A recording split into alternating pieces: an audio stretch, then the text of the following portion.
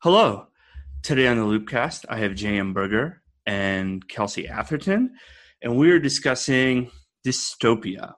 So if you're like me, and I'm assuming everyone else's experience, you've been in hard quarantine for about 3 months.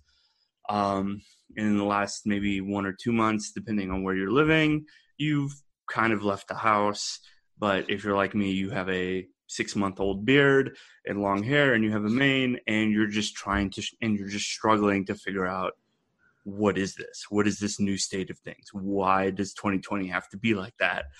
And so part of that was I started looking for scholars, analysts, people who had not just done analytic work and analytic reporting and long form scholarly work, but also people who have, looked at the culture and the creative environment. So JM has done a lot of work on dystopia. He's also done, he was on our show about the Turner Diaries. So one of the fictional works that features in white nationalist narrative building. And then Kelsey, on the other hand, has done a lot of work on, drones, nuclear weapon development, and a bunch of stuff like that. And he's also has written a lot of science fiction. I forget the name of the article, but we'll have it in the post. It's about what happens when you're in a plane and a nuclear weapon goes off and you can't land. So happy stuff like that. So sorry. So please welcome JM and Kelsey. Hey guys. Howdy. Pleasure to be here. So off the top, just to start off with, I'm kind of curious how you guys are doing. Like, how are you handling the current dystopia? Is the word or phrase dystopia even sort of appropriate to describe our current moment? Well, I can go first. I imagine Berger has some more depth to this, but I'm doing, okay with an asterisk, which I think is about as good as anything gets in this year. It feels there are parts of being alive and being aware of the world right now that feel acutely dystopian. But it doesn't feel sort of like a fully formed, fully realized, fully almost intentional kind of deliberate suck. It feels more like the precursor to that. There's a term I'm going to borrow from Adam Elkis, which has floated around in a few places, called the omni crisis, where it feels like a lot of what being alive right now is watching things break, and then the imagined dystopia is when they're put together horribly afterwards. And so that's sort of how I'm sitting in this. Yeah, I mean, I think there's a lot of truth to that. I mean, just when we think about the dystopian genre, for the sake of narrative clarity and usually reflecting an author's preference, what you tend to get is a story about a society that is fundamentally broken for one big reason. And so, there's one big thing that's wrong. It's the Hunger Games, or it's Soylent Green, and that thing is representative of all the problems that happen in that society. And I think you can make a case for certain things in our current society that would fit that, but when you're living through it, it feels much more like things are just falling apart in every direction. And one of the prior to the show, one of the people on Twitter who was asking about, when we put out the call for questions, brought up Children of Men, which is interesting because there's not so much in its writing and the thematic content, but more in how it's filmed and presented. I thought it actually kind of captured the feeling of living in this current time, because as a cinematic experience, watching that movie is just watching like things falling apart in every direction. And there's every few minutes something new comes from a new direction, and it's just, you know, a new disaster, a new blow up. And that feeling of sort of like urgent chaos, I thought, you know, was a way that movie really kind of reflected what's going on right now. And the question was based on an article, which I thought was maybe, I didn't totally agree with the take that was in the article, but I really felt like the visceral experience of watching Children of Men really felt like it had some similarity to how things feel right now. That's kind of interesting that you guys both kind of circle around this idea of constant crisis, of going from one crisis to the next. But at the same time, you've kind of mentioned the Hunger Games and other media. So when it comes to reality, when it comes to sort of looking at dystopian fiction, and looking at our reality, does fiction sort of work well when it's exaggerated, when it is presented in a Hunger Games style? You know, the society has absolutely collapsed. There's people with weird names. They're shooting bows and arrows at each other. Or is it more effective when produced as The Children of Men, where it's very, when you watch that movie, it looks and feels real, right? So it's like, oh, people can't have children. There's pollution. There's extremist beliefs. People hate refugees. There's pollution. And it feels like reality just turned up a notch. Whereas like Hunger Games it feels like reality and highly exaggerated, or not even reality. So I think one of the things that stands out, I think Children of Men is absolutely like where I want to like start talking about this, is because Children of Men has a feeling, and has had a feeling since it was made, that it could be about 5 years away. And like there's specific details it wouldn't actually line up that way, but the nature of the world is such that it is one where things are as the present, but worse. The crises are familiar. The technology is familiar. The kind of the government throwing off its responsibility to solve a problem and instead offering like euthanasia pills isn't a close analog to anything, but it feels so bleak and so minimal in the kind of solution that can be offered to the problem, that it has the weight of immediacy on it. I think it feels prescient too, because like there hasn't really been a ton of political work imagining how to disarm radicals, or how to make immigration not a crisis that activates extreme elements. Whereas like Hunger Games takes place, there is an unspecified calamity, and like they get into it a little bit more later, but by and large, Hunger Games is a received world that you know is built on the continental US, but sometime in the future, and you know that things are bad, but have been bad in this specific way in a while, and you don't feel the collapsing of the present into that. And so it's a kind of, you get to tell different stories in that way. Hunger Games is the tail end of a path. Children of Men is sort of the start of one. I think, you know, dystopian fiction, there are two kinds of dystopian. Well, there are many different kinds. So one way you can break down dystopian stories is that there are stories about the collapse, and there are stories where the collapse has been replaced with a new reality. And so, you know, there's sort of the running joke about dystopia is, you know, they're all set in the not too distant future. In fact, some are set more distant in the future than others. So, and it's interesting. Children of Men, I think, as a story of collapse is unusually successful in really capturing that feeling of imminent, urgent decline. Whereas a lot of collapse-oriented stories are often less powerful. And what we see a lot of times in the genre, when they're set a little bit further off into the future, or conceptually further from where we are in reality. Sometimes they're, I mean, Children of Men is set in like 2027 or something. It's like 5 years from now. But like the Hunger Games and other ones are set, generations after the collapse. And what happens is some kind of new normal has replaced the old normal. And then those are often, for authors, I think it's like a really good vehicle if you want to talk about a particular kind of story, if you have a particular issue that bothers you.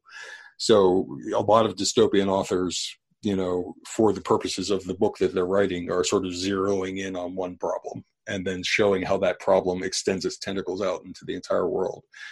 And arguably, Children of Men doesn't do that. I mean, it captures a country that's, becomes xenophobic and anarchic and violent and oppressed, but it doesn't, the proximate cause, which really is very centrally featured in that movie, is infertility, is that no babies have been born.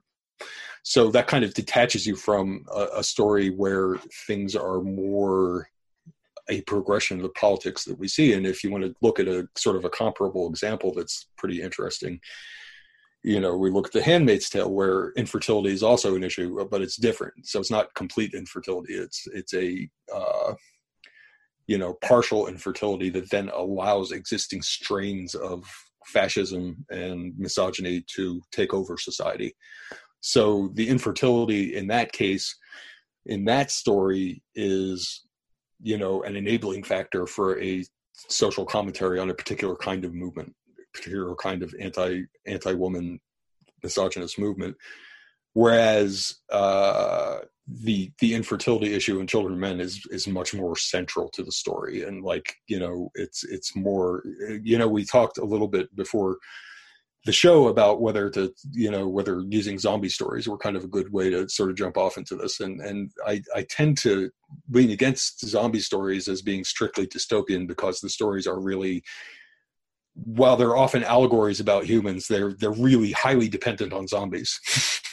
So zombies or alien invasions or time travel, when you get into those kinds of things, they take you a little bit away from the political content that I think that is really interesting in dystopia. So I would say Handmaid's Tale in some ways has a much clearer political statement and a much more well-developed political statement by virtue of being set further off in the future than Children of Men, which is Children of Men, I think, is amazing and powerful, but it's very visceral and it's very emotional, and it's not necessarily very intellectual about what it wants to say about the society that it's based in.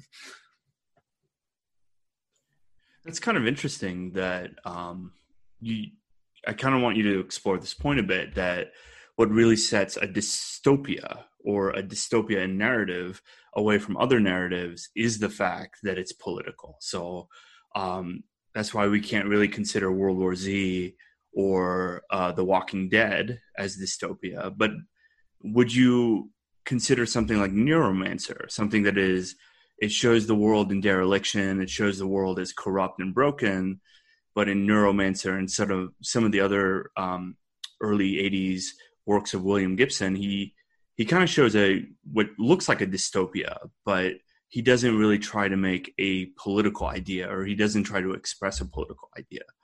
So in your conception, please correct me if I'm wrong, what separates a dystopia from everything else is that a dystopia, at least in a narrative form, has to have that political element. It has to be making a political statement. Is that accurate, or? I think so, yeah. I mean, and William Gibson has done interviews in which he's said that he did not conceive of Neuromancer as being dystopian.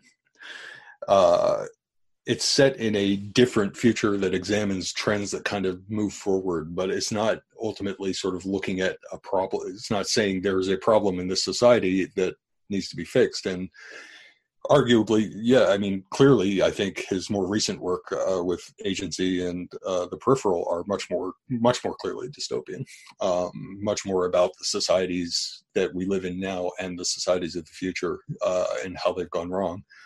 When, some longtime listeners may remember that one reason that I'm on here talking about dystopia is that I've been plugging away endlessly at a book that is not so far scheduled for publication on the history of the dystopian genre.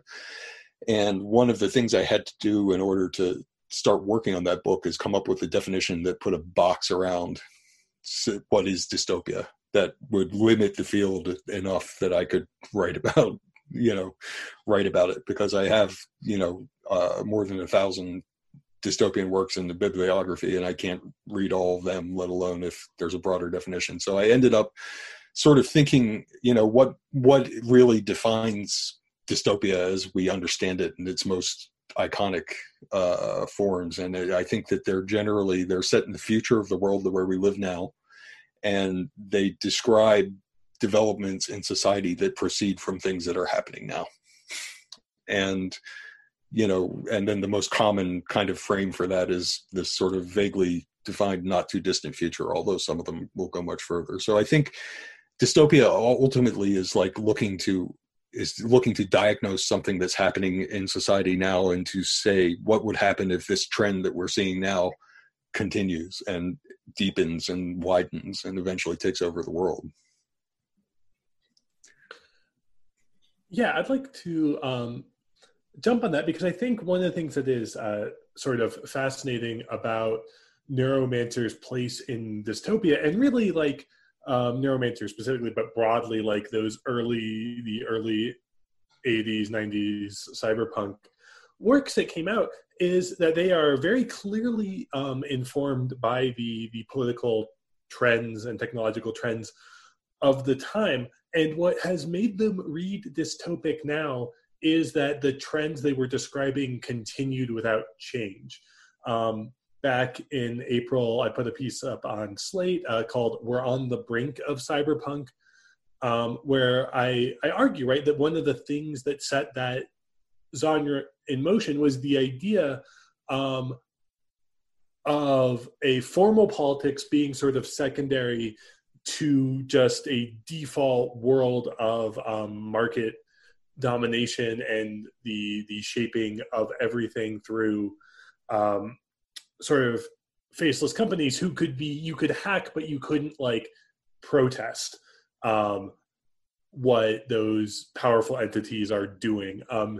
Like sabotage as a means of recourse, but there's not really a lot of like political mobilization or organization possible there. And when this is I'm expanding a thesis from author Tim Munn, that the science fiction of the 80s that set these things in motion was reading the furthest possible extent of the whole neoliberal turn. What happens when you assume that the role of politics is basically to facilitate and protect markets, and everything else falls beyond that. And something, at least that seemed really prescient as I was writing that piece, was you get a kind of world where like you have hospitals in different states bidding on the black market for personal protective equipment in the middle of a pandemic, because the normal function you would imagine of a government coordinating these things was not happening. And so the works that explore this sort of market exclusion of any kind of meaningful politics read way more dystopian now than when they were cast, because politics has trended alongside that. I would just add to that. I think there's also something that you can sort of say specifically about Neuromancer in some ways, is that there are stories that are set in dystopian worlds, that are in a dystopian setting where some of these things happen, but the stories are not primarily concerned with the issue that makes the world dystopian. And I think you could argue that about Neuromancer in this kind of context, the way Kelsey was talking about it. And I think that, in contrast, what you see in when you sort of think of the classic example of a dystopian genre piece, is that the system itself is the antagonist in some way. So in the Hunger Games, just to pick sort of the low-hanging fruit example, President Snow is ultimately not the antagonist of the Hunger Games. The Hunger Games themselves, the system that supports the Hunger Games and the games themselves, are the thing that the protagonists struggle against, which becomes very clear when you get to the end of the book. And I won't spoil it, and just in case there's some remotely person who's been living on a desert island, the first thing they did is listen to the Loopcast when they got off, and they haven't read the Hunger Games yet. But by the end of the book, it's very clear that Snow himself is just a representative of the system that is broken, and not solely responsible for it. So when you think about this sort of, is a book dystopian, and you think about Neuromancer, which has a lot of the trappings of dystopia, and it is set in a society that has a lot of dystopian features, the question is, are the characters struggling against the system, or are they struggling against the backdrop of the system? That's kind of interesting to me, because it almost seems like that's where the fascination comes from, when we as readers and as consumers of content vibe apocalyptic or dystopian fiction. It's that it's characters that are struggling against the system. But what is, in your view, the fascination with this genre of literature? What makes us sort of, read the Hunger Games, or read Neuromancer, or read the Turner Diaries? What's the attraction to this sort of genre of literature? I think it's a super powerful genre, because fighting the system can take you to places that you can't get when you're fighting just a regular antagonist, when you're just fighting a villain. You really, like, the most powerful works of dystopian fiction can take you to places of just incredibly dark places of despair, or in some cases to places where you're just like, your feeling of celebration at the defeat of the system is enhanced by that.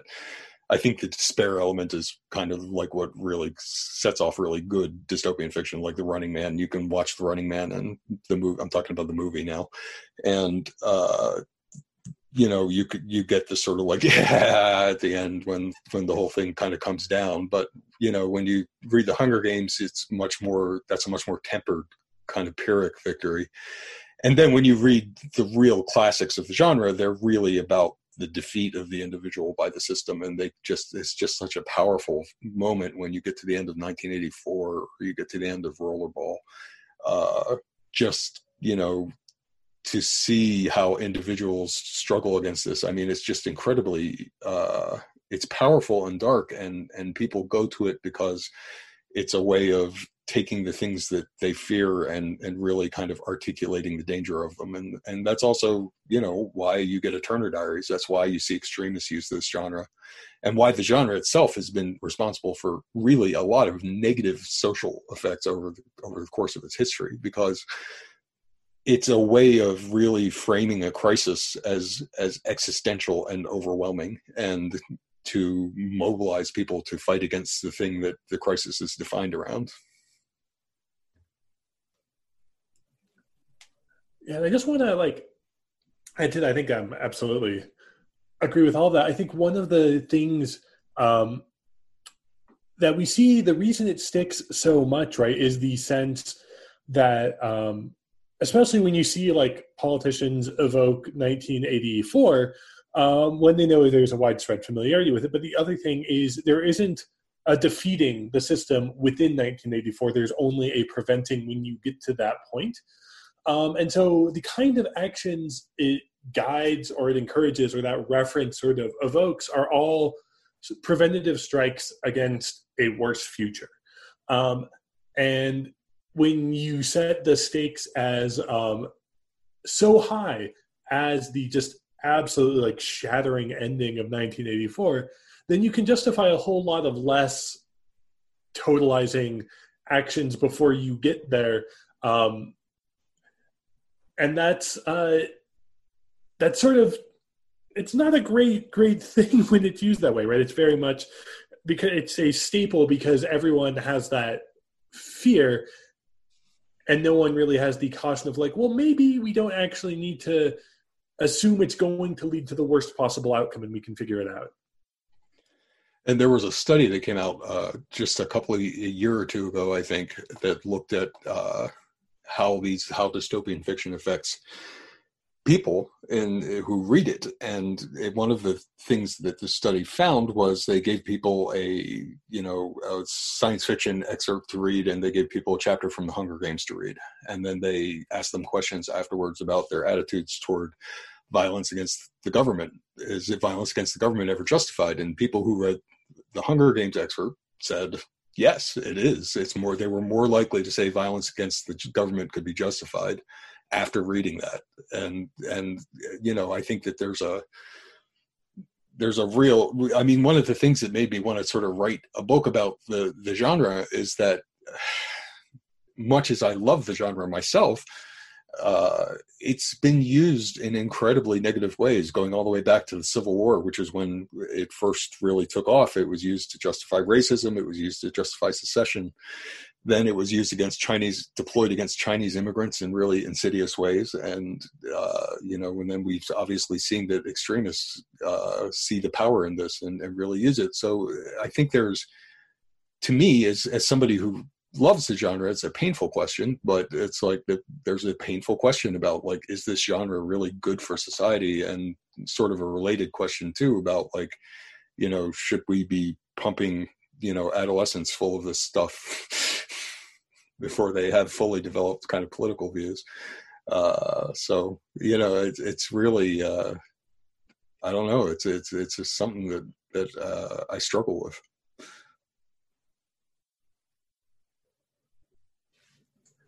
That's kind of interesting that you mentioned that. Like, most of the dystopia that I can think of, just like off the top of my head without doing sort of, making use of my 6 library cards or whatever, is teen fiction. So Hunger Games, there's the one where they have to escape the maze. I think it's just called The Maze. I don't know. But there's this huge sort of young teen, young adult genre that's just nothing but dystopias, right? And so in your view, like, how does that affect people? Like, you've already cited the research, but it almost seems like you're just targeting this towards millennials, younger millennials and Zoomers. And it's just like, it almost seems like it's just kind of priming the pump, kind of making it seem like dystopia might actually just be inevitable in this case. Yeah, I mean, there's a huge young adult genre presence in other things too, right? There's fantasy and romance and different kinds of things. But dystopia is one of the biggest young adult genres, and something that I found, my observation of these young adult dystopias, is that they are often very vague about the political content. So there are a lot of the tropes of dystopian fiction as we know it as a historical genre, but they're often not making a very clear point.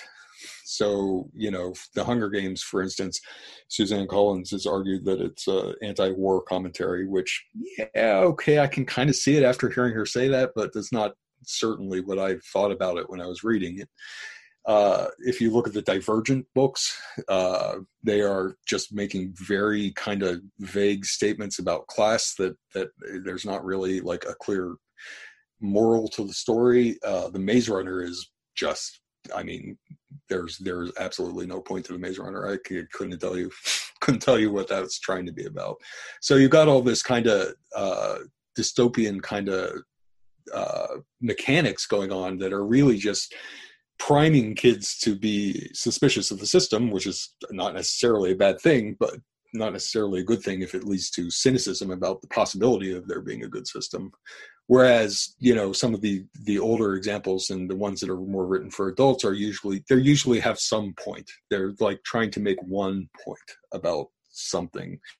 There's a message, there's a clear political message. And, what you have is just a lot of the form and function of dystopia without having that kind of content in this young adult version.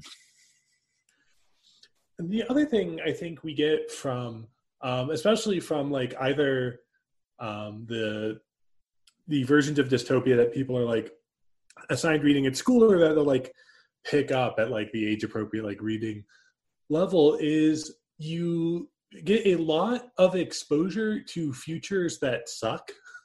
And it's not not that there isn't stuff, not that there aren't teachers out there like assigning things, but I'm struggling to recall having to ever do reading where it is set in the future and the problem is one of anything other than like how do you escape the awful thing this has collapsed to. There aren't really like problems of success or anything like it. Not like how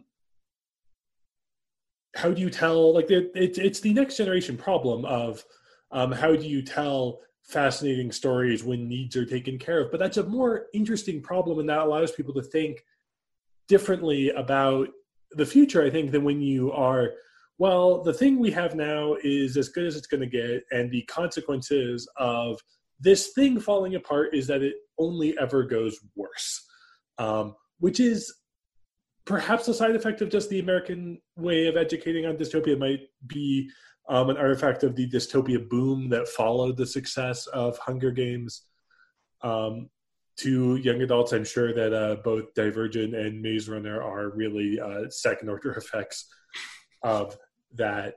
But it's something I think about, that the space for political imagination of better futures is missing, and it's one of the things I think also deeply insidious about where you find some of the dystopian things that are like, well, here is how you get to a good future, but you have to do race war first, right? Like that's what's haunting about like the predominance and prevalence of the Turner Diaries. And if you look, I mean, just to sort of posit that maybe there's something else even more complicated and difficult going on in terms of our society is you sort of look at the trajectory of Star Trek. So Star Trek started off as a clearly, explicitly utopian project and remained so for some time. Then you got into Deep Space Nine, where you have a war, but there's still the society is still aspirationally utopian and struggles with the reality of war in that utopian context. Then we go through a couple of reboots, and what we start to see more and more is that you start to see stories first within the regular franchise. You start to see stories about the Federation, something being wrong in the Federation, something wrong with the Federation. With Starfleet, you get the introduction of Section 31, which is the covert, operations, sinister covert operations that lie underneath Star Trek. And then, what you see when you get into really the more recent versions of Star Trek, including Discovery and Picard over the last couple of years, is that they are really dystopian stories in a lot of ways. Discovery kind of messed with you on that in terms of the sort of plot arc of the first season, but ultimately it's a wartime stories, and it depicted Starfleet and the operations of Starfleet as being very dystopian. And Picard took the world of Next Generation and really, in the course of however many story years had passed, 30 or 40 in between Star Trek The Next Generation and Picard, the world of the Federation went in a deeply dystopian direction. Really, just very dark and very opposite of kind of the original Roddenberry conception of things. And you see writers complain about, how hard it was to write Star Trek. Some of the Next Generation writers would go on about this because everybody's got to be perfect. And it's like, yeah, but it's possible to tell stories in that context, and not everybody has to be perfect for the society to be good.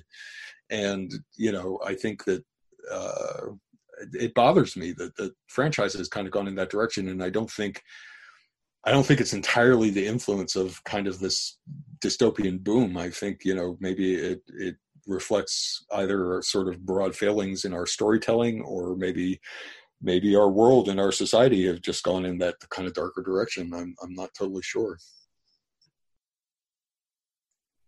It's kind of an interesting idea that you've hit on, because it almost seems like there's this tension between presenting a utopia and then presenting a dystopia. And it almost seems that fine line, at least narratively, between utopia and dystopia is that dystopia almost represents a subversion of utopia, right? So we go from Star Trek, The Next Generation, this very wholesome, even when they're presented with really dark stuff, like Picard becoming a Borg and then sort of transitioning back to human, it's still presented as very positive, very, unmitigatingly positive. And then, as you pointed out, as we get into these later iterations, Deep Space Nine, and Discovery and whatever, it becomes darker. At least Deep Space Nine, if I remember it correctly, was very dark, especially with the war against the Dominion. And then the later iterations, even as you pointed out, became dystopic. So when we talk about utopia and when we talk about dystopia, what is the tension between those two states as far as narrative goes? So the original book, Utopia, is arguably a satire. It is arguably a dystopia itself. There is some controversy in the literary community over this. The values of Utopia, as described in the book, are not the values that Sir Thomas More held. In fact, they're clearly run against his values in a lot of ways.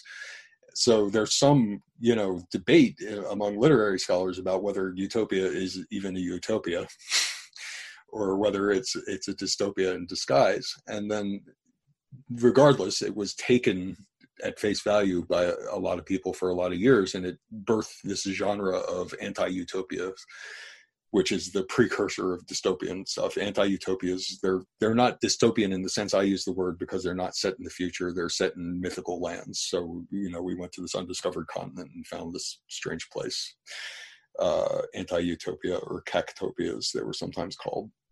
I think, some of the most powerful versions of dystopian fiction are ones, and as ones that are kind of my favorite in a lot of ways, are the tarnished utopia thing, where you go to a society that seems utopian, and then as you peel back the layers, it becomes less so. So Brave New World in some ways is like that. Rollerball, I think, is really one of the best examples of that kind of story, where you have a society in the future where there's no crime, there's no war, there's no poverty, and all you've had to give up are a few little unimportant things like freedom. And so I think people are suspicious of utopia, and I think they, as writers and as audiences, maybe we seek to undermine them. And then the other thing is, sort of related to that, is that if you look at some of the, greatest atrocities in history are really out of utopianism. I mean, you look at ISIS, for instance, and ISIS is, extremely dystopic from the outside, but its intent was to create a utopian society. And you see the people who want to create utopian societies are often extremely dangerous and have very negative effects on society. I want to, build on that a little too, which is, I think, it's easy to tell the story of building a utopia, and it's really hard, I think, to tell the story of being in one, or what is compelling enough to maintain a story through that. And so we get stories. You get stories of political movement and of projects, but you don't really get a okay, so we have this thing that's working out pretty well, and we're just have characters floating around and maintaining that. And I'm bringing this up because there's this quote from Michael Chabon, who is running the showrunner for Picard, and quote, personally speaking, my own taste and inclinations, I always said when we were in the earliest versions of the room for the show, if we could have just done a whole show about Picard and the dog on the vineyard in France with no starships, no phasers, the only Romulans would be the two Romulans who work for him on the vineyard, and no politics, just there's a fun fair down in the village and they all go, and maybe Picard solves a very low stakes mystery in the village, like someone has stolen the antique bell out of the bell tower or something like that. I would have loved to write that show, but I don't think the world's quite ready for a Star Trek show like that. And there's probably maybe not that big of an audience for a Star Trek show like that, end quote. I think it's a fascinating thing to be given the opportunity, right? When the thing is you have a character, you have a franchise, and you have a setting, and you can go in any direction. It's like, well, maybe what we need is for it to be dark to be interesting. Maybe we need for the world to have collapsed and contrasted the character against that. I don't know if that was the right choice. I think there is more storytelling to do. I don't in the Funfair version, and I dispute his notion that telling a story of things are mostly stable and you solve small mysteries has no politics. I think it has a very different politics.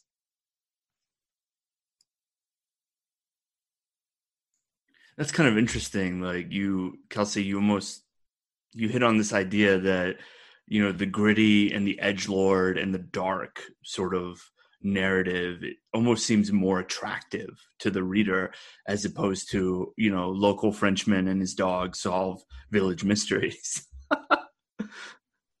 Well, if you kind of think about what a lot of people, genre commentators, will point to as a turning point toward dystopia in science fiction and genre is the original Watchmen. And what I really I have some problems with that characterization. I think people took the wrong things away from the original Watchmen. So the original Watchmen, for anybody who somehow missed it, is it's basically a superhero story in which the superheroes are treated really kind of as real people, like with real psychological issues, and they act more like how people would act. And the story is pretty dystopian, but people sort of pointed that as like the revolution. It was incredibly popular, and people sort of pointed that in DC Comics, which published it, especially points at that as like this turning point in which everything got grim and gritty after that. Like people wanted grim and gritty stuff. And I think that, I think the reason Watchmen succeeded was not because it was grim and gritty, but because it was grown-up storytelling. And people just, ran with that, though, in kind of the wrong direction. And I think the influence of it, really extended far beyond comic books in the end. I mean, people just, decided that what everybody wanted was this kind of grim and gritty stuff. And I think that there's the Marvel Cinematic Universe is kind of a clear counterpoint to that. People don't just want that. They like it if it's well done, if you have a good story to tell, if you have a good psychologically complex story to tell, but it doesn't, just being grim and gritty is not really necessary to engage people and pull them in. You look at Guardians of the Galaxy or Ant-Man, and it's clear that you can tell a fun, engaging story that's not, just taking everything in this incredibly dark direction.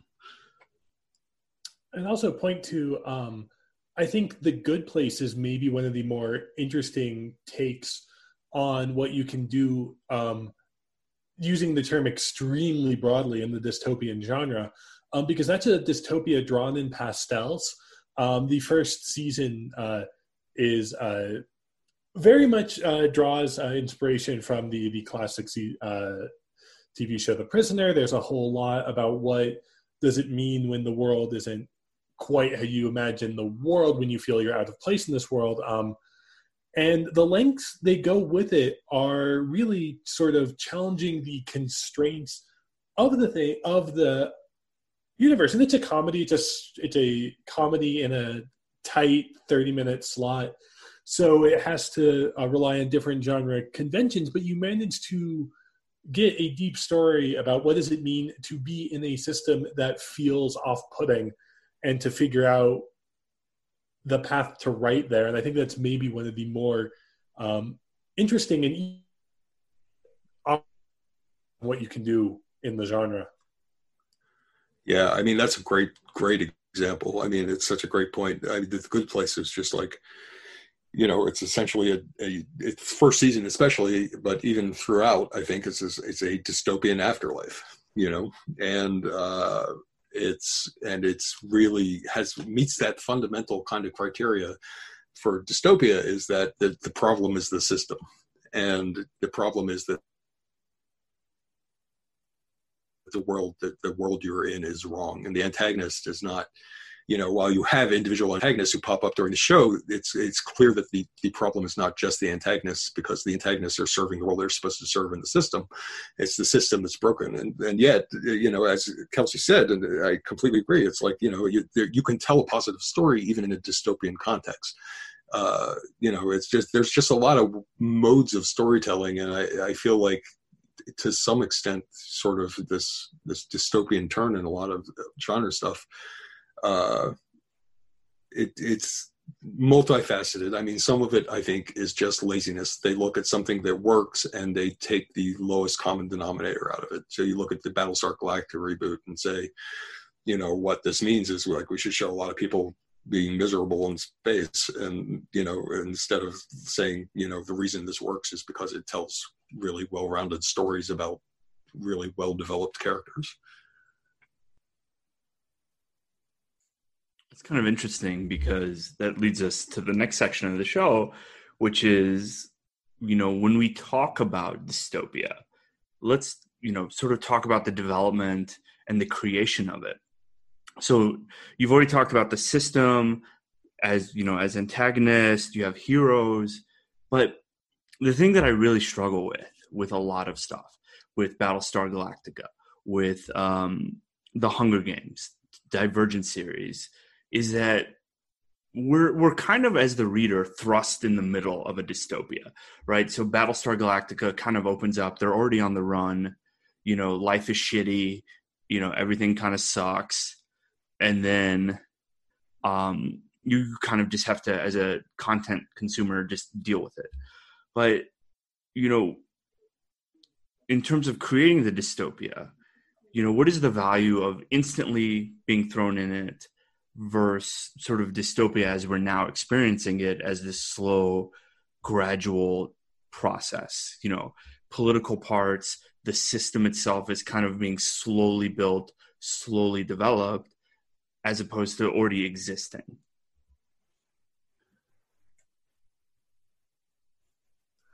Well, I think something, right, is there's the frog boiling metaphor, right? It's sort of hard to, I don't know if an author, and there are authors who are particularly interested in showing a slow fall or a decline, but it's sort of something you get a lot more of in historians writing, and you're looking at, well, how did things get so bad? It's something I've been appreciating in the Revolutions podcast, as they show, like, what built to the point where now we talk about it as a revolution and not like we forget about it because it was well handled by power. But for the genre itself, right, we're writing about these new futures. One of the, I think, keenest examples recently is Infinite Detail by Tim Mon, who I mentioned earlier, which is, it's again set, about 5 years from now, or functionally 5-10 years from now. It's got a lot of technology that reads very familiar, and it's told in two parts, both before and after a kind of collapse. And without getting too much into the spoiler of the thing, because it's, I think, really interesting, is it shows how things aren't working now. And it uses the collapse sort of as a fulcrum point to say what happens when things that aren't working great now stop working later. And it opens feeling very somewhere between mystical or cyberpunky. It's got with ghosts and visions and people traveling long times on foot, and like 3D printed gun parts being what's left to replace things.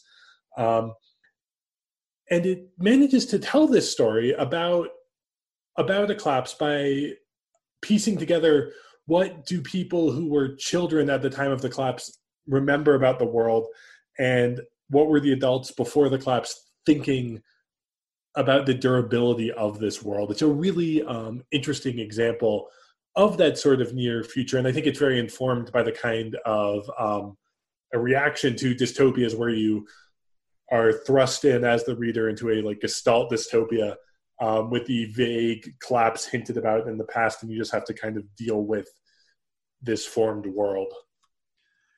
Yeah, I think, one particularly good example of sort of a decline thing, and I'm not sure I would call it dystopian per se, because of the nature of the story, but Childhood's End by Arthur C. Clarke, which is really follows the change in society over generations. And, you know, I say it's not necessary. I don't think it's probably qualifies for my definition of dystopia, because it's really, there's a lot of external stuff and scientific causes of the things that happen in the story. But really it opens with first contact with aliens and then traces the effects of that first contact over generations, and you see that society changing, and then you see the ultimate kind of fate of humanity that sort of plays out in that.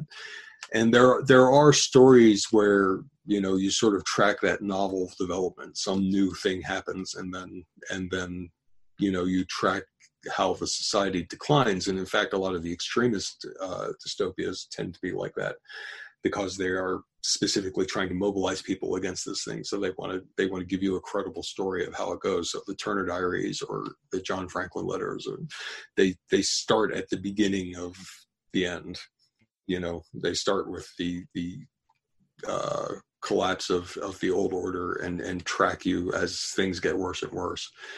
A lot of dystopian stuff will thrust you in more infinite details on my to read list. I've got so much of the stuff, it's unbelievable, but I'm super interested in that. You know, a lot of so it's sort of easier, especially if you're doing kind of the one joke dystopia, you know, like Logan's Run, for instance. You know, you just like take people in there, thrust them into it, and then Logan's Run, the book, not the movie, does take you back and tell you what happened. So there's a kind of a format where you're sort of thrust into this strange new world, and you are confronted with the things that are wrong with it and the conditions that exist in that world, and then you find a way to go back and explain where it came from. And to some extent, the new Hunger Games book, which is a prequel, is kind of an effort to do that, to sort of go back and say, okay, well, it's after the big collapse, but before the institutionalization of the Hunger Games in the way that it's seen in the series. So it's to some extent, you know, it's a kind of understandable narrative choice. You thrust somebody into this strange, horrific world, and then walk them back to see how you got there. Like, you create a mystery around how it got there, and then you go back and explain that mystery. And that's a very attractive narrative choice in a lot of ways, if you can pull it off. And then walking somebody through the decline is something, I'm just saying this anecdotally again, I'm just saying it's kind of off the top of my head as I'm thinking about it, but really the extremist-oriented dystopias are really the ones that take you through the decline, ones that are taking you to a future race war, necessity of race war, or that kind of collapse. I most often see those kinds of narratives in more extremist or more racially oriented things, where racial problems are shown to increase gradually over time. This is kind of interesting because it almost seems like most dystopian fiction, however that narrative is crafted, is very, very sort of linear in its execution. A to B to C. Even if it's shrouded in mystery, you still end up, you know, at whatever point the author or creator wants you to be at. And so as a reader, as a content consumer, does that sort of change our understanding of how tyranny or dystopia becomes reality? Because because reality isn't linear, it's non-linear, and it sort of, you know, happens unevenly and in fits and starts.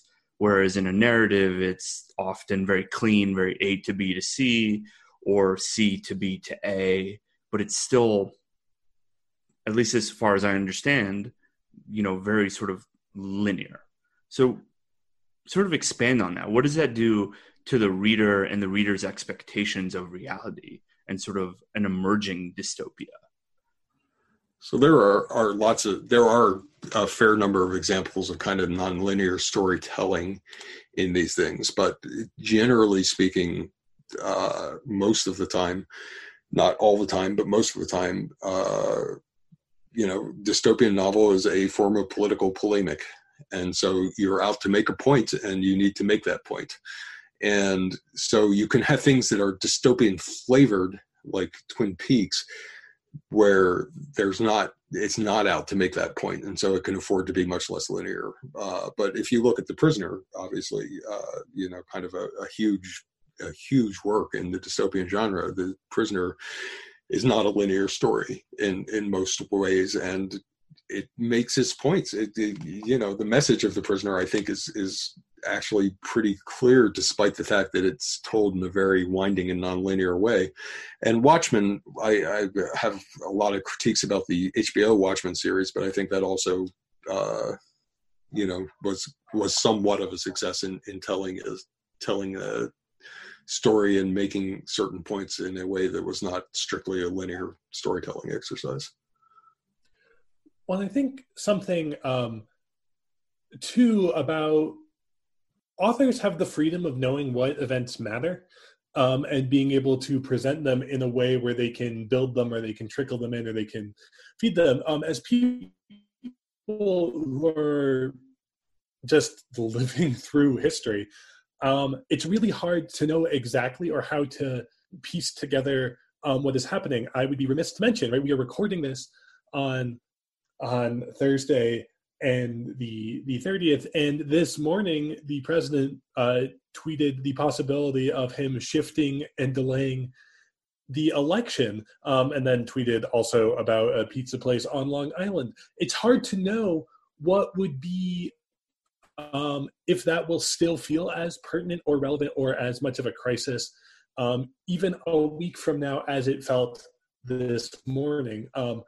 I have a feeling that one will stand out. That will feel like an event, but there have been many events. We are in a long time where there are lots of events that could be the question, that could be called as the point of challenge, that sort of will be looked back on as, this is when things fell out of control.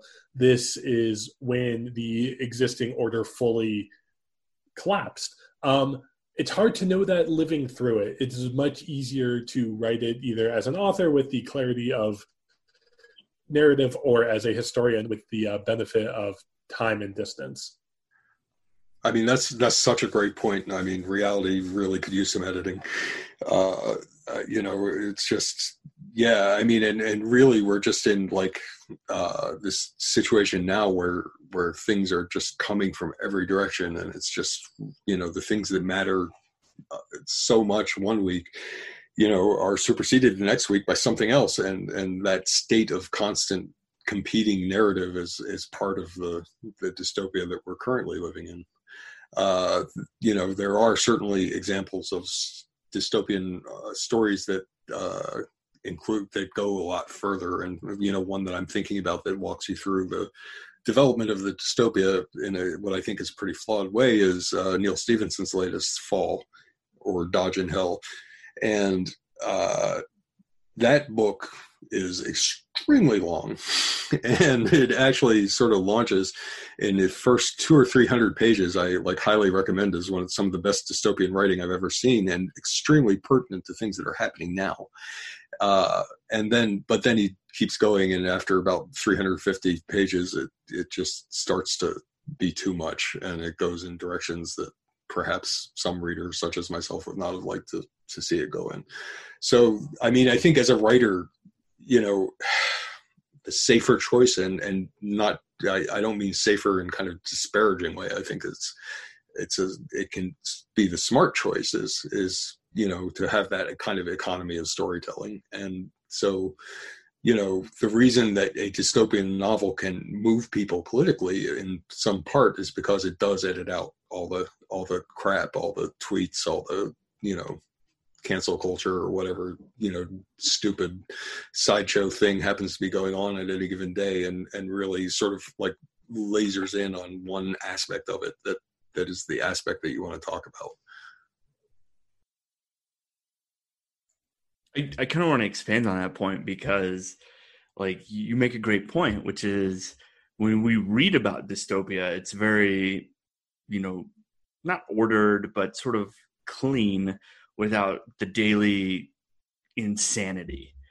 So I'm sort of curious, like, how would you factor in like Twitter, social media, the things that kind of, for lack of a better description, are kind of like an asylum, kind of like, it's just insane.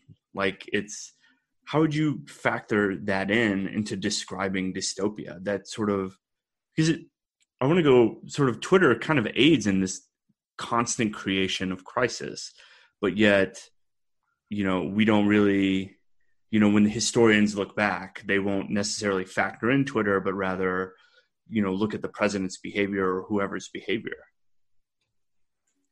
And I still want to talk about my novel now, but I can't until it's actually out there for people to read it. I tackle this a bit in my novel. Also, Fall, the book I just mentioned, the good part of Fall, talks about social media a lot. It's really kind of the first sophisticated treatment I've seen of social media, except for the very first treatment of social media, which was in a 1928 novel, short story novella by E.M. Forster. And it's called The Machine Stops, and it describes extremely, spooky accuracy, kind of describes our, not only social media, but also like social media in the age of quarantine. It's like 1928, and he's writing about screens, and he's writing about viral content and people, interacting solely through screens and not seeing each other. And it's a fascinating story. It's really kind of amazingly prescient, written before the concept of anything resembling social media as we know it now could possibly have existed. Even the enabling technologies didn't exist. I mean, it's incredible. I highly recommend it. It's called The Machine Stops. Man, I'll have to check that out. So I want to talk, actually, I can talk about the short story I wrote because it was a short story and it's live. And that was Airplane Mode. That's the one you mentioned earlier, Sina. And it's plausibly in the dystopian genre. It's a stretch if you count the dystopian system as the constant readiness of nuclear alert, then sure. But it's also called Airplane Mode because what I wanted to do was write a nuclear apocalypse story without people being able to check what was happening on Twitter. And so I had them all on the plane. And then I had the internet go out. And one of the things, again, it is short both in length of writing and in chronology. It is a story that takes place over several hours, and most of that is really, there's really only like an hour of intensity in there at all. But in telling it that way, I thought it was really important to see if you could get characters to react without having the experience of being on social media and speculating there sort of dominate it, and then to sort of end in a world where, if that exists, it's in a drastically reduced capacity. And I think I don't know how you can really replicate the feeling of watching a crisis unfold on Twitter in a story or in a kind of fiction. There's been attempts to sort of bring it up, but one of the things that feels right, and then Twitter is a genre, a style of writing unto itself, and there's a very strong emphasis on the immediacy of information, and then the immediacy, and then you're speculating about the near future, and that near future can be 5 minutes, it can be an hour, it can be a week. You're really sometimes looking beyond that. But when something happens, right, when the news broke this morning, or the president decided that he was thinking about moving the election, or if he could move the election, then you have a whole flurry of speculative writing tossed into the void, imagining like, well, do the rules exist? What are the mechanisms of it? And it's fascinating because you get to see people sort of as authors of their own story and their own history, but also grappling with how they understand rules and constraints and norms and power. And I hope there's stories that do capture that in the future. It's a really interesting way to experience what does it feel like to live in a crisis.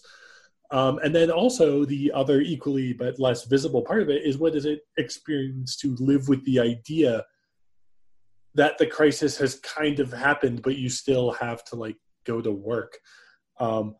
You still have to kind of muddle through whatever is happening after it. And that's what you can get off of that experience. And also I totally understand why authors leave it out. I will say that the first third of Neil Stephenson's Fall does a pretty good job of talking about a lot of this stuff. The problem with the book is that it then goes off and it sets up a whole bunch of really interesting stuff that is really very direct commentary on social media and how it's used and our experience of living with it, and then goes completely off in another much less interesting direction for the second 2/3 of the book. So first 2/3 though, man, I would wholeheartedly recommend a whole book based on the first 2/3 of that book.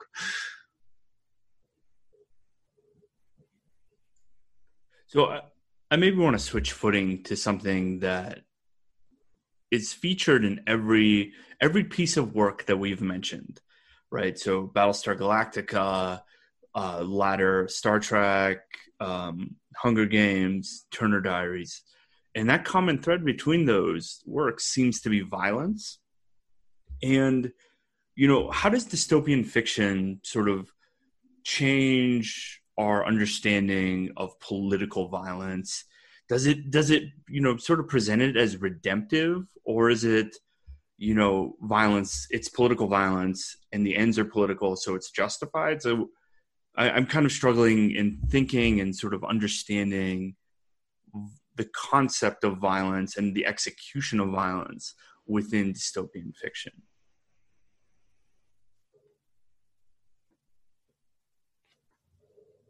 Okay, I was going to let Kelsey go first because I can wax on about this at some length.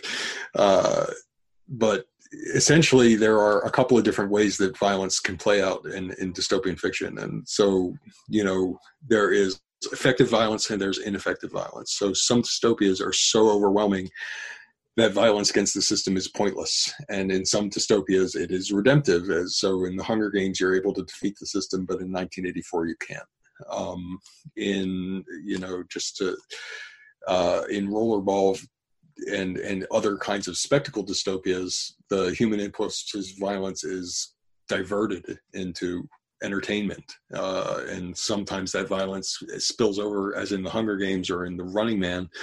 The violence of the entertainment spills over into violence against the system that is ultimately redemptive to a greater or lesser extent. But a lot of dystopian stories are about the futility of fighting the system, which is where the preventative piece comes in. And that's why, that study that found people were more inclined to consider violence against the system after reading a dystopian piece, I think is because that, you create a really good classic dystopian story. The system is so overwhelmingly powerful that it's too late to be violent against it.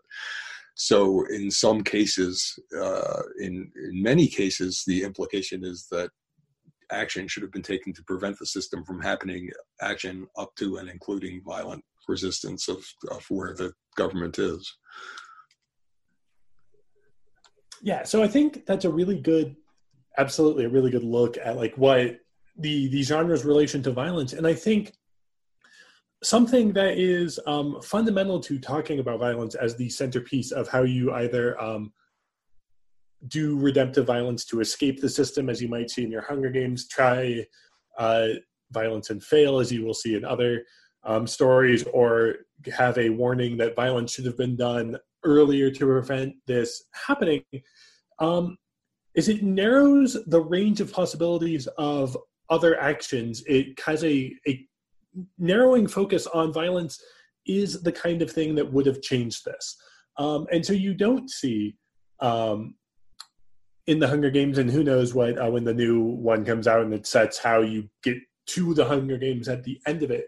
But you can imagine, right, that if the whole system is defined around carefully guarded and maintained scarcity at the behest of a military power that sort of corrals the rest of the universe or the rest of the nation into subservience, that there were earlier steps where like modest redistribution at any earlier point might have been the thing that you do instead to avoid getting this weird violent spectacle at the end of it. And I think, and the violence is the obvious example there, but there's other ones where you look at like, what does it mean to interact in the world differently and to solve problems in other ways?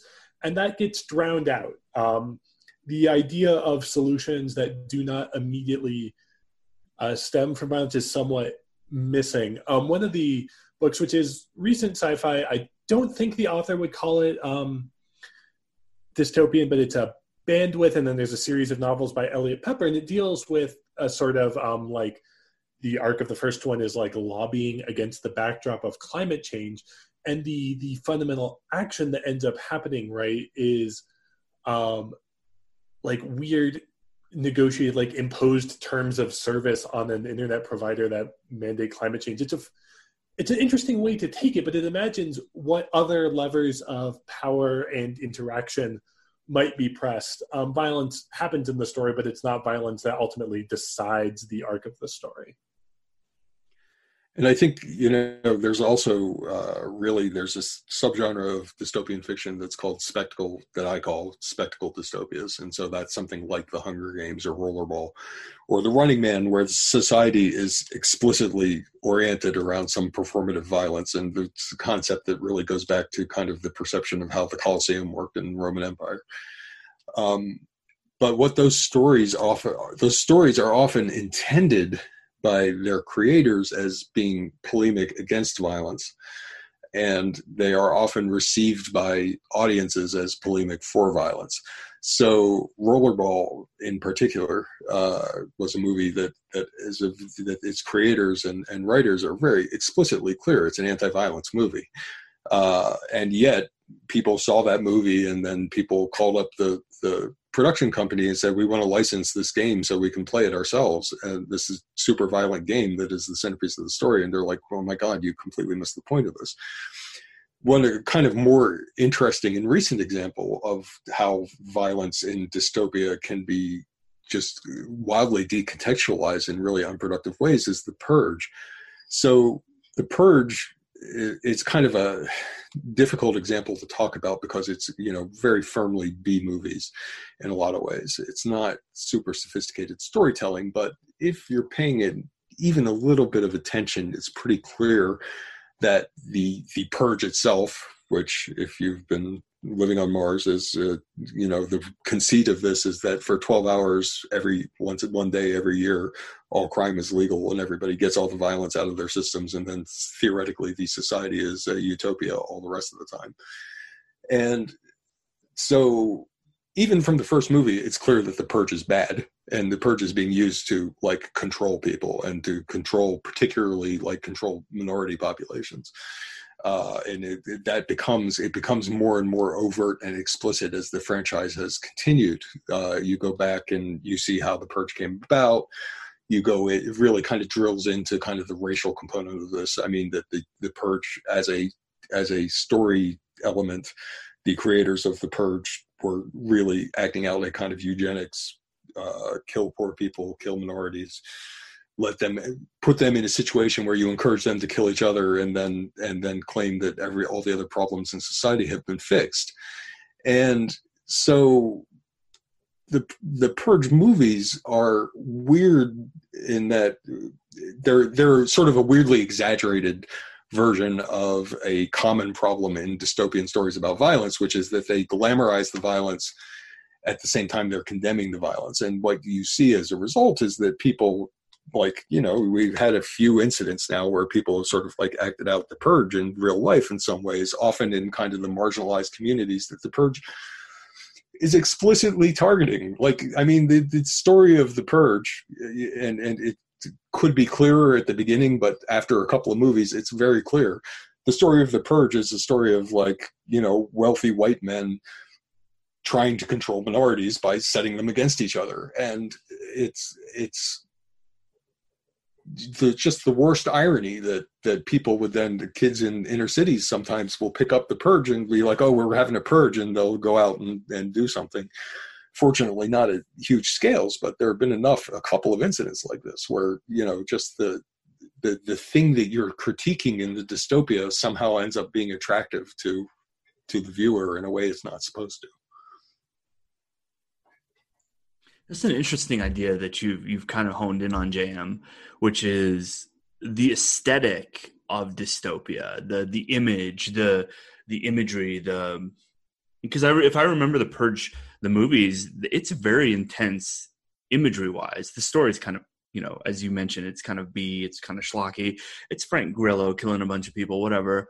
But it almost seems like the aesthetic is, louder and more internalized than the narrative and sort of the point that the creator is trying to make. So with dystopia, I mean, what is that tension between aesthetic, image, and then sort of that vibe versus what the author is trying to get across? I mean, at its simplest, it's sort of like, I mean, there's particularly in spectacle dystopias, there's an inherent tension, which is that you are rooting for the protagonist to defeat the bad system, but you're also rooting for them to win the game. So you want Katniss to win the Hunger Games, in addition to defeating the Hunger Games as a concept. You want Arnold Schwarzenegger to win the Running Man, in addition to defeating the Running Man as a concept.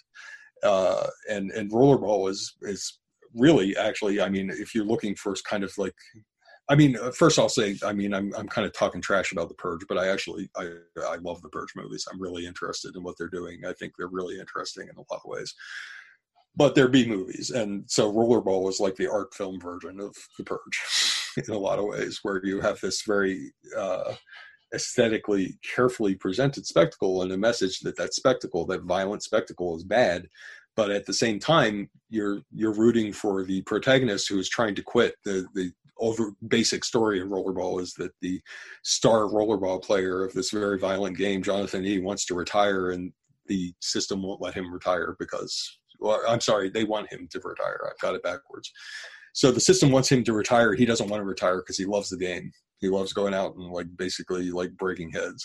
And the system wants him to retire for reasons that become clear as things go on. And so you see him, he's struggling against the system that's trying to deny him his freedom, but at the same time he's fighting for the right to continue in this extremely violent game. And you end up rooting for him to triumph over the system, but you also are rooting for him to win the game. And the two narratives converge in such a way that at the end of the movie, what you're seeing is like for him to defeat the system, he also has to win the game. And so it's natural that you're going to have conflicted feelings about that, and you're going to get some weird kind of counterintuitive responses from audiences, I think. And then you get, not that it's like ever explicitly like framed or sold as a dystopia, but like Battle Angel Alita has Rollerball functionally as a game in it. And it's just like a faithful, loving tribute to the idea of spectacle violence. And it's, the world is there's a floating city where all the rich people live. There's cyborg harvesting and organ harvesting. It's got its elements to it, but it never really takes the time to go deeper into how does this get to be this way? What does it mean to be existing in the system? It's very much you are watching protagonists rise through the ranks and then become the very best at spectacle violence, and therefore be able to challenge the system. And that's a faithful tribute that came out a few years ago. I think there's just briefly something to the notion, right, that we get Rollerball in the mid 70s and we get Battle Angel Alita now, and they're both sort of arrive at an era where like we don't really know what does work, but we know what we like to watch, or we know what kind of, we at least know the spectacle that we can sink into to get our way through otherwise dystopic times. And I'll say, you can see it's kind of interesting because I can think of two examples where you can see this problem tension play out within the same franchise. So the first one is Rollerball. So there's, as some of you may be aware, there is a early 2000s reboot of Rollerball, which completely missed the point of the original Rollerball. It was essentially like, this game is cool, let's play this game, and it really it was a terrible movie. more kind of, I think, a way you can really see it kind of play out up and down in a franchise is the Death Race 2000 franchise. So Death Race 2000 was a Roger Corman movie that came out. It was actually made to steal Rollerball's thunder. It came out, it was Roger Corman saw that Rollerball was coming out, and he decided he wanted to do his own version of it. So he rushed this thing out, and it came out like a month earlier than Rollerball. And Death Race 2000 is essentially, I'm willing to guess a lot of people, anybody who's stuck with us this long has seen Death Race 2000. It's basically a death race across America in which drivers like get extra points for running over babies and the elderly, and it's just like the winner is the person who survives the race. And it was very satirical, and the original Death Race 2000 sort of fit my definition of a dystopia because it's really about fighting the system ultimately, even in a very ham-handed and cornball way. And then so there have been a number of subsequent versions of the Death Race franchise that have come out since then, including a sequel that was a reboot/sequel that was done by Roger Corman very recently. But there were a bunch of really kind of joyless versions of Death Race 2000, and one of which starred Jason Statham, and that should probably tell you most of what you need to know about what the movie's like. It's basically you're just in it to watch Jason Statham kick a bunch of ass, and the ultimate kind of social context is really falls by the wayside. And then Roger Corman sort of did this most recent version of it, kind of brought it back to its roots in terms of being a social commentary. And actually the most recent one that it was a Netflix movie is called Death Race 2050. And it also does get into some of the social media stuff we were talking about earlier. Interesting. So I want to maybe switch footing to the audience. So as audience members, as people who consume a lot of dystopia narrative, whether it's Death Race, Rollerball, The Purge, Hunger Games, etc. My question is, does consuming that media, does it sort of push the audience to rationalize and accept dystopia in reality as an inevitability?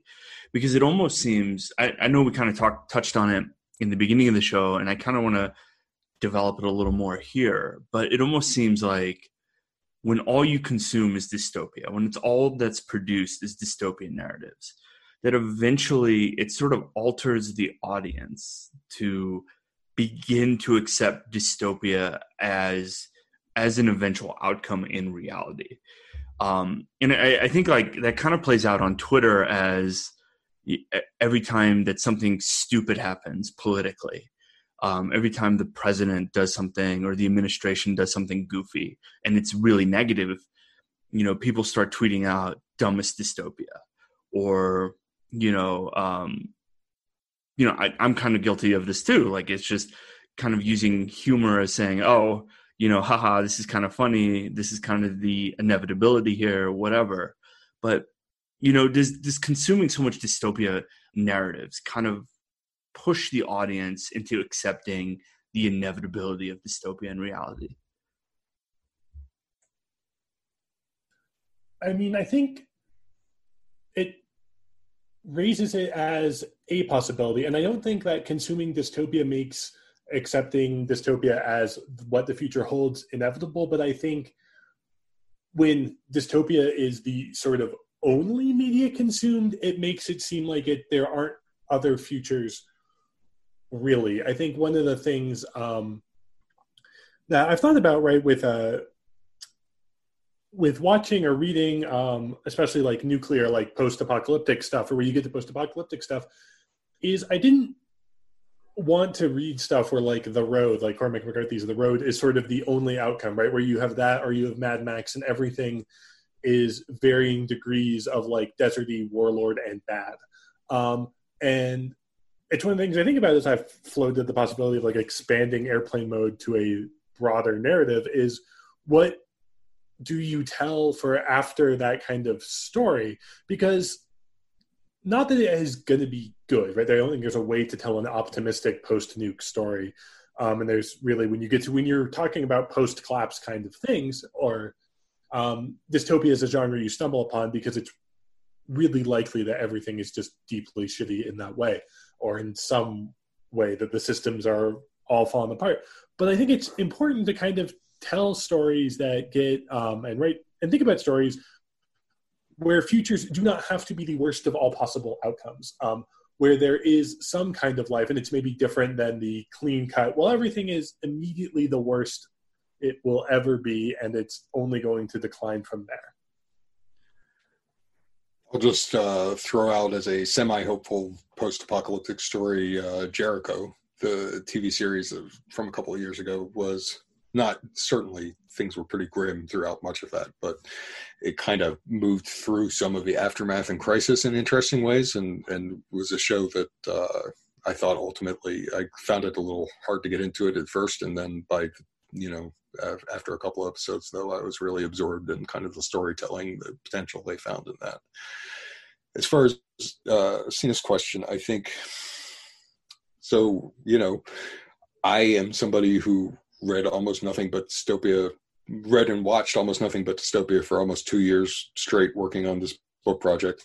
So I guess I'm pretty qualified to address this. I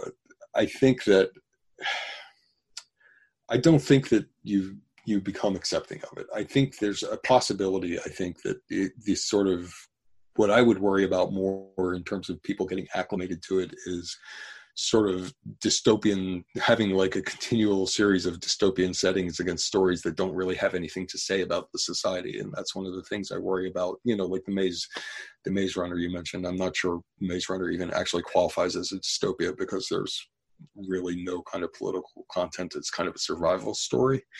But basically there's a lot of stuff out there now, I think more now than in the past, that really uses the language of dystopia, even when the stories themselves are not dystopian. And so you get a lot of these, people get used to seeing, if you get used to seeing stories set in a broken system where people aren't fighting that system, then that's where I would worry about complacency. And that's where I worry about this kind of YA dystopia genre, I think is, if it's not clear about what it is you're fighting, then it's harder to really get a message out. I mean, ultimately, the genre as it exists, over time, almost always the dystopian work is intended to make you want to fight against having that future happen. Whether that's a positive, whether the morality of the story is good or bad. And that's why the origins of the genre really were driven a lot by racism. The thing that really fueled the growth of the dystopian genre in the United States was racism. They were just a series of racist dystopias about the Civil War and about what would happen if slaves were freed, and then later about Chinese immigration. That really just that in particular, there were just a series of books about Chinese immigration as a stealth war, similar to the kind of creeping Sharia rhetoric you see today. And the message of these stories was reprehensible, but they were clearly and sometimes very explicitly, even in the foreword or the afterword of the story, says like, I'm writing this because I want to stop this from happening. So I think there you can find some examples, particularly I think maybe more in post-apocalyptic genre than in the dystopian proper genre, where people are kind of just vicariously, you see a lot of ripoffs of Mad Max where, people just are kind of like want to vicariously experience the anarchy and they're not interested in kind of having a nuanced story. And so I think stuff like that, I guess, where you don't have a clear political motive and message is where I think there's some risk of desensitizing people.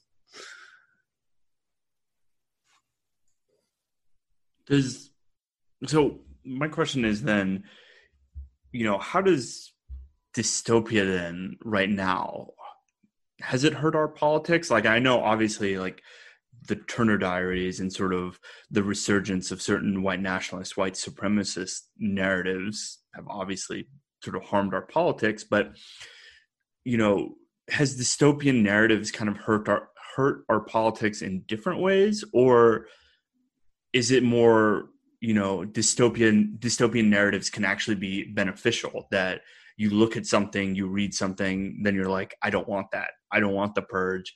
I want something better. What is the harm and the benefit to our politics of having dystopian narratives? Sure. So I think the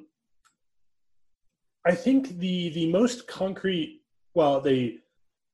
there's two big harms to focus on, and I think one is when the dystopia is one of those like cautionary tales about like what happened if like this the awful fantasies and the very explicit racist violence of the Turner Diaries and that genre.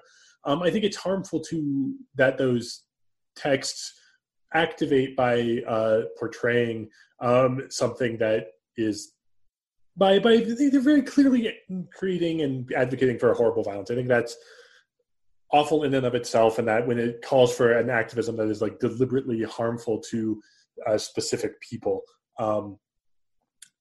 awful and bad to the body politic. I think the other thing is that when people receive visions of the future that are only dystopic, and then also find themselves living in times that are dystopic in a different way, or at least underwhelming is the mildest possible way to put the present condition, but where the government feels unresponsive, where needs go wholly unmet despite the means being available to meet them. And it feels as though the power is detached and the system is unfeeling and uncaring. And if you read Dystopia, that resembles that, and then that becomes I think what you get is deactivation of people as political. And I think there's space outside the genre to really have people to tell stories that get people interested in better futures and in actively building better futures. And then the other thing I just want to throw in, right, is I think the most direct harm to the biopolitic that we're sort of seeing circulating through the world right now is not dystopia specifically, but as conspiracy theorists, which imagine deep nefarious purposes guiding the actions of a government seen as unresponsive. And I think when you get to like the QAnon and that whole space, I think that's more meaningfully toxic right now than dystopia itself. I would agree with that. I think there's also, however, there is a pretty substantial overlap between kind of dystopian concepts and stories and conspiracy concepts and stories. For instance, the Protocols of the Elders of Zion was plagiarized in part from a dystopian novel. And has a lot of the qualities of that. The thing that certain kinds of conspiracy theories, such as QAnon, and dystopian narratives share is the overwhelming nature of the corruption of society. And I think those are extremely problematic. I mean, on the sort of broader question of dystopia and society, what I would say is that I can give you a lot of examples of ways that dystopian fiction has had a negative effect on society, and I cannot give you a lot of clear examples of ways that it's had a positive effect. So, for instance, the Chinese immigration dystopias I mentioned before were not so much in the Turner Diaries mold, inspiring violence against Chinese immigrants. Instead, they shaped the creation of laws to ban Chinese immigration. The arguments, the framing of immigration as an invasion in these books was directly played out in the courts, in the court arguments about the Chinese Exclusion Act. And so, similarly, the Civil War books, really kind of helped. They didn't directly encourage violence. They helped frame the secession movement as a noble adventure that was necessary in order to preserve freedom. And so there are these certainly a bunch of examples where books are written with bad intent and then succeed in having bad intent. I personally would put Atlas Shrugged in that category.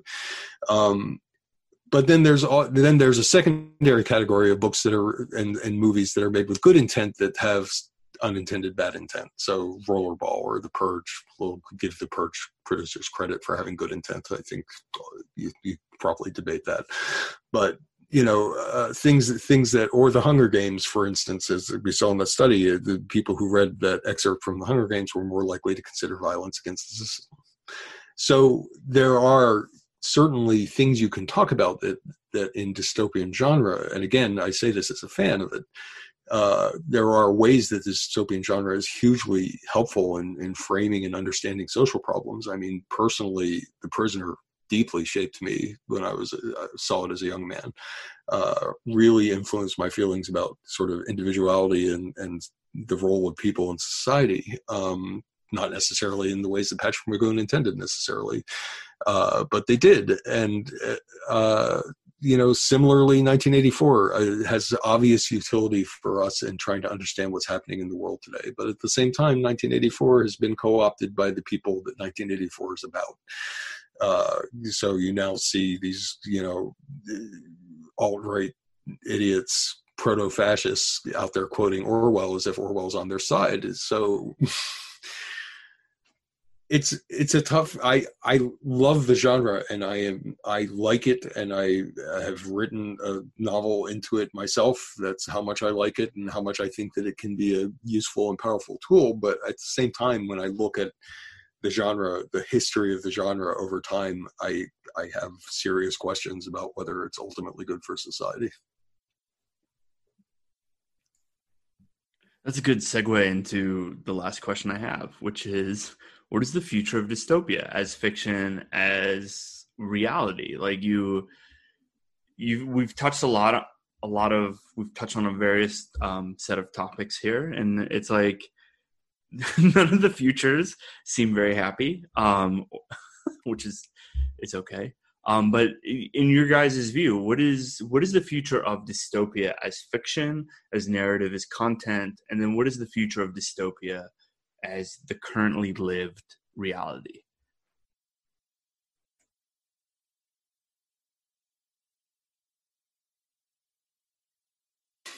Okay, so I think we'll have to reconvene in November to talk about that. Maybe as far as the reality, I think that the genre is in a period of explosive growth, and that's going to continue. I mean, the Netflixization of Hollywood production virtually guarantees that dystopias will continue. Netflix is literally making dystopias faster than I can watch them. So it's just, there's just a huge amount of growth, I think, that I expect, whether that is a product of where we are in a society or if it's more of a cultural boom bust cycle.